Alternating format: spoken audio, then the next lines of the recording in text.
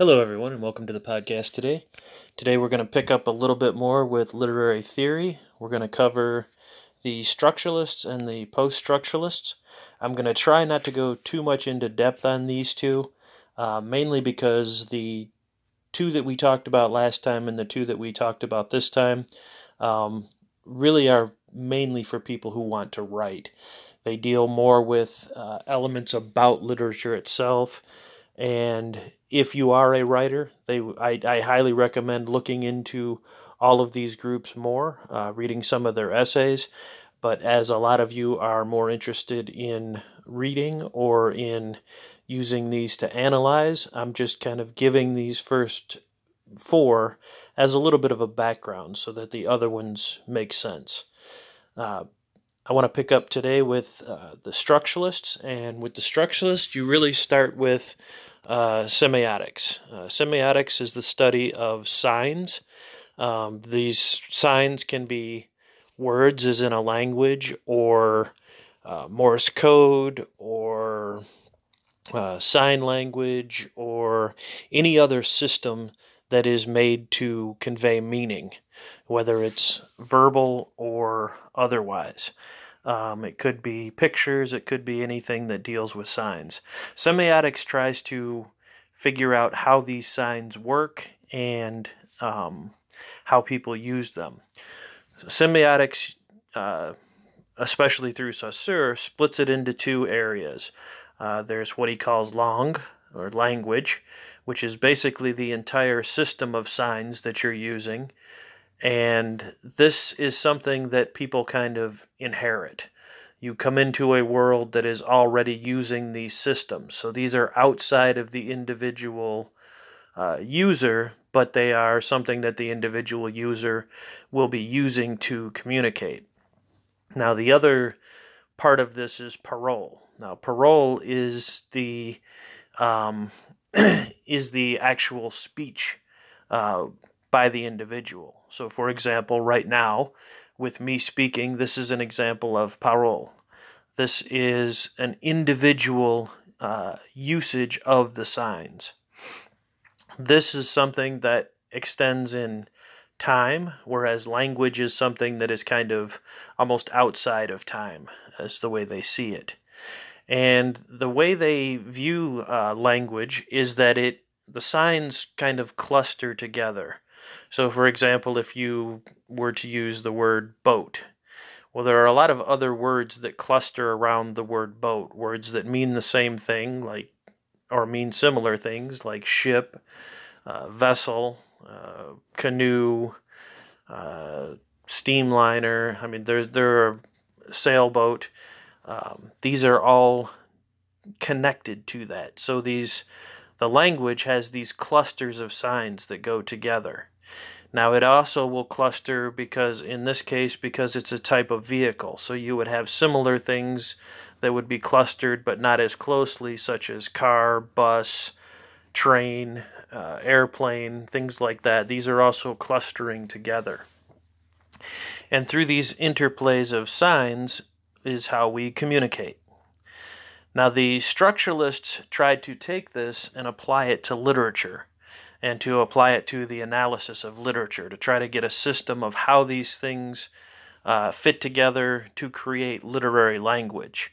And they sort of viewed literature as a collection of signs that are connected to each other. So with the structuralists, what you have is another attempt at what the New Critics and the Russian formalists were doing. They're trying to be more scientific with their analysis of literature. Part of this being more scientific means that literature can start to be put on a much more firm foundation, and people can look at things. And some of the structuralists were actually looking for trying to be able to figure out the best readings of a piece of literature. Their idea is that some readings would work together better because of the signs working together, and some of them would be not as good of a reading because they didn't take everything into account. Now, some of the structuralists start to realize there's a problem with using language. And the problem is language doesn't exactly connect to the real world. For example, we have the word tree. And the word tree, is supposed to stand for actual things in nature. But you start to see a problem in this if I were to ask all of you to take out a pencil and draw me a tree. Because all of you would draw a tree that was very different. Some of you would draw pine tree, oak tree, willow tree. And even if I became more specific and said, everyone draw me an oak tree, none of your drawings would resemble each other. You would have large ones, small ones, lots of branches, no branches, lots of leaves, no leaves, different configurations of the branches. So we start to see that the word tree never actually gets you to an actual tree that is universal, which is something you would want if there was a sign. We also have a problem with language in that language is very emotionally loaded often. If I tell you to close your eyes and think about a tree, for some of you, you might think about the breeze blowing through the leaves, the shade, and be, calm and relaxing and peaceful. Some of you may live in places where there are no trees, deserts or prairies, and so you don't really have much association at all with trees. They're just kind of a more neutral object to you. A few of you may have had experiences where a tree fell on you, or fell on your house, or fell on your car.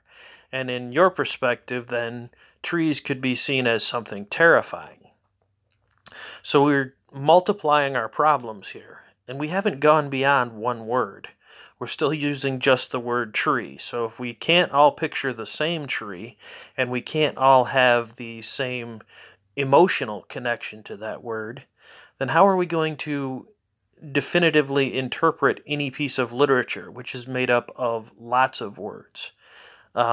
This is why a lot of the structuralists eventually, and not too far down the road, within a matter of a few years, start to become what are known as the post-structuralists. The post-structuralists talk about the fact that there might be as many readings for a piece of literature as there are readers, because each person is bringing their own interpretation.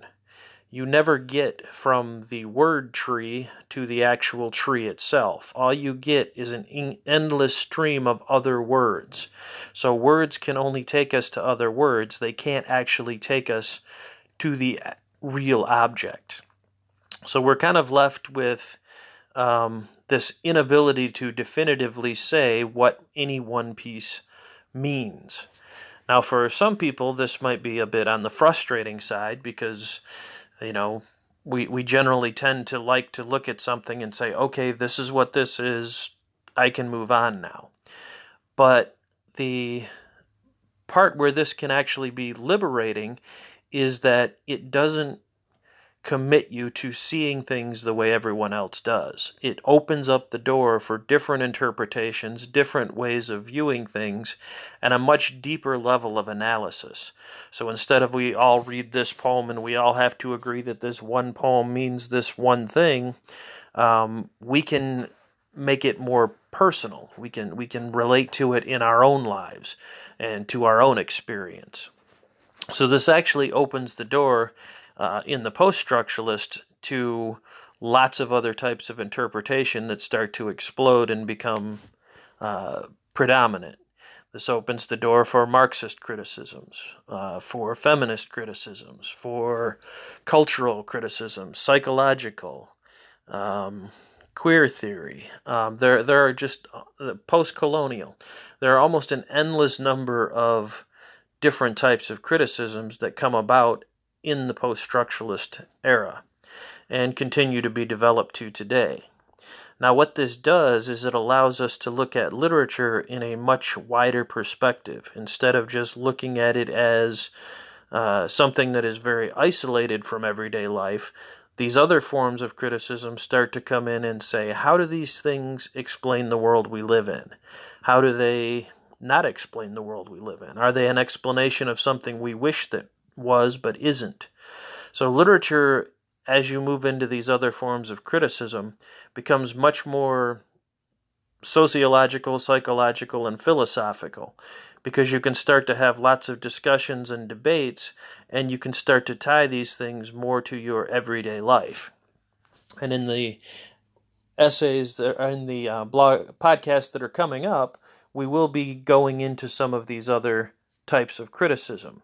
And as I go into them, I'm also going to start doing individual works of literature. So I will probably, as I do the works of literature in the episode before, kind of give you a heads up on something to go find and read. It'll generally be something short and something you can find through a Google search. And that way, when you come into the episode, you'll have already read it, and then when I go through and give the analysis from the different perspectives, it will make more sense what I'm talking about. As I've mentioned in earlier podcasts, I've never been a fan of information that doesn't connect to real life. Anything that doesn't connect to real life and I can't get a grasp on, I have really no interest in it. And most people will look at philosophy and literature and think, well, what does that have to do with real life? And as we go through some of these podcasts, you're going to see that philosophy and literature are things that happen in the real world. They are people who are trying to look at the world the way it is, the way they wish it was, and trying to make different choices about the way things are. So I'm going to cut off from there.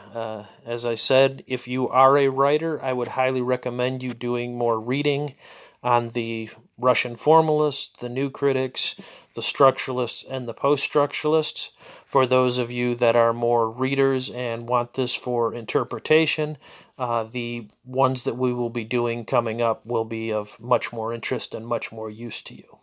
I hope you are all well, and I will talk to you again soon.